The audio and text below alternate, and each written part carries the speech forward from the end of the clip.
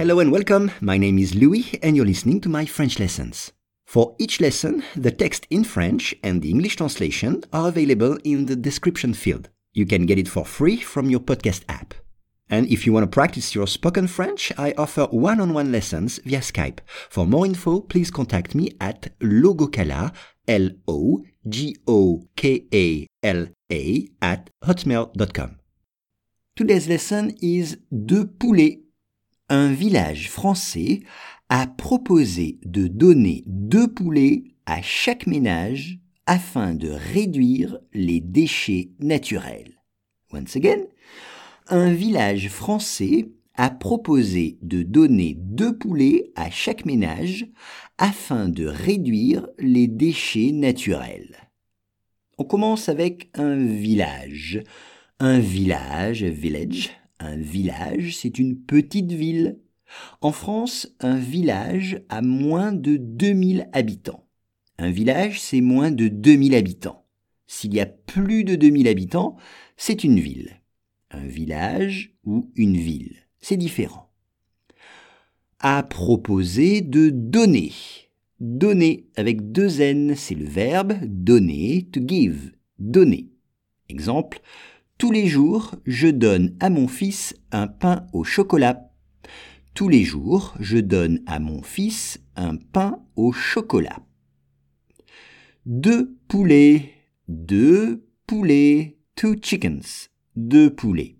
Exemple, ce matin, au marché, j'ai acheté 2 poulets. Ce matin, au marché, j'ai acheté 2 poulets. Ou bien, je préfère le poulet au poisson. Je préfère le poulet au poisson. Chaque ménage, each household en anglais. Chaque ménage.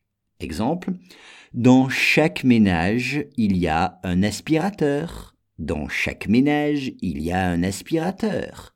Ou bien, dans chaque ménage, il y a un téléphone. Dans chaque ménage, il y a un téléphone. Afin de. Afin de, c'est in order to. Afin de. Exemple, je mange des pâtes afin d'avoir des forces pendant le match de tennis. Je mange des pâtes afin d'avoir des forces pendant le match de tennis.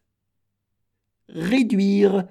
Réduire, to reduce or to cut down. Réduire. Exemple, cette année, il faut que je réduise mes dépenses. Cette année, il faut que je réduise mes dépenses. C'est-à-dire, il faut que je dépense moins d'argent, que je réduise mes dépenses. Et enfin, les déchets. Les déchets, c'est waste en anglais. Exemple, tous les déchets vont dans la poubelle.